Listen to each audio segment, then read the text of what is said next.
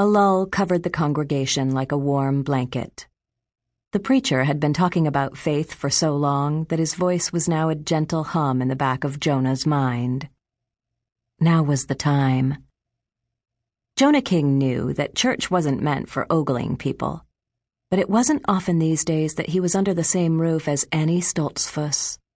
He turned his head just a few inches to find her among the women seated on the other side of the barn. There she was. Her face was framed by golden hair twisted back and tucked under her cap. Her blue eyes flashed his way, quick as lightning, and he looked away. All it took was one brief glance to get hope frolicking in his chest. Yeah, he had it bad. Here he was, a grown man, and his heart got to racing at the sight of a girl.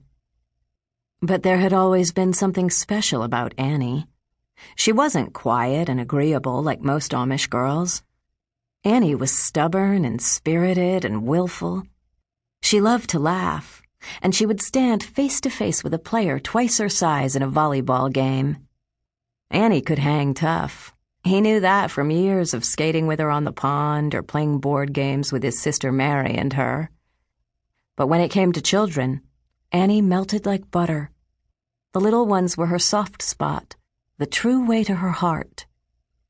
Yeah, Annie Stoltzfus was no ordinary Amish girl, and it was all the things that made her so different that pulled Jonah to her time and again. Of course, he never spoke about it.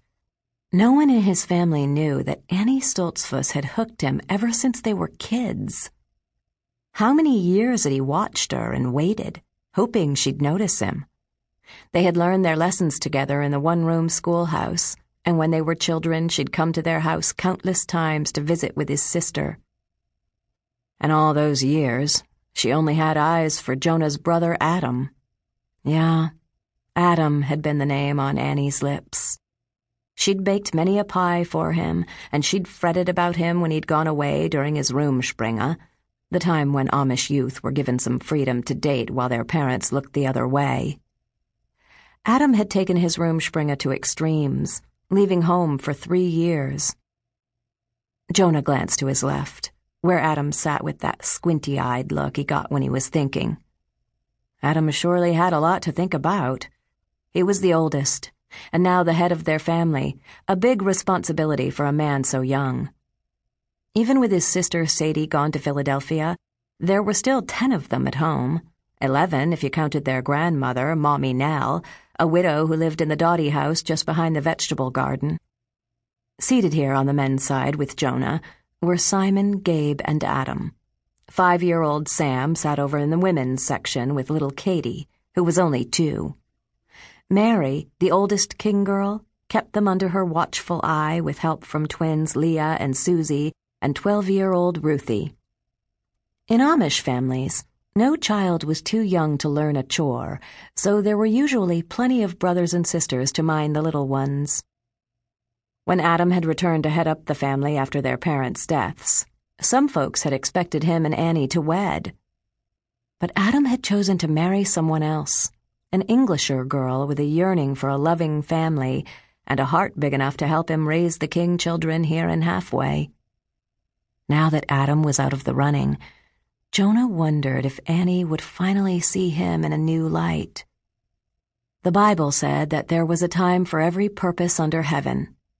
Maybe fall was the season that God might answer his prayers and plant a seed of love in Annie's heart. He could always hope. Nothing wrong with that.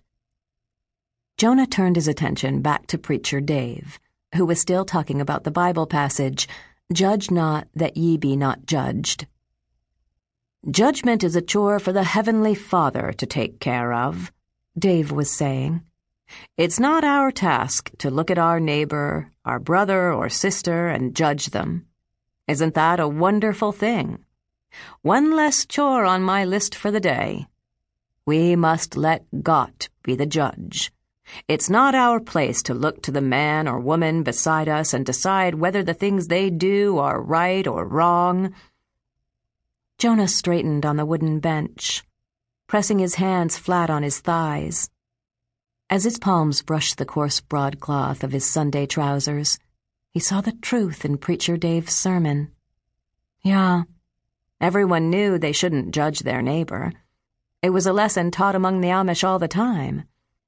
Jonah took a deep breath, wishing folks could take it to heart and stop passing judgment on him and his brothers and sisters.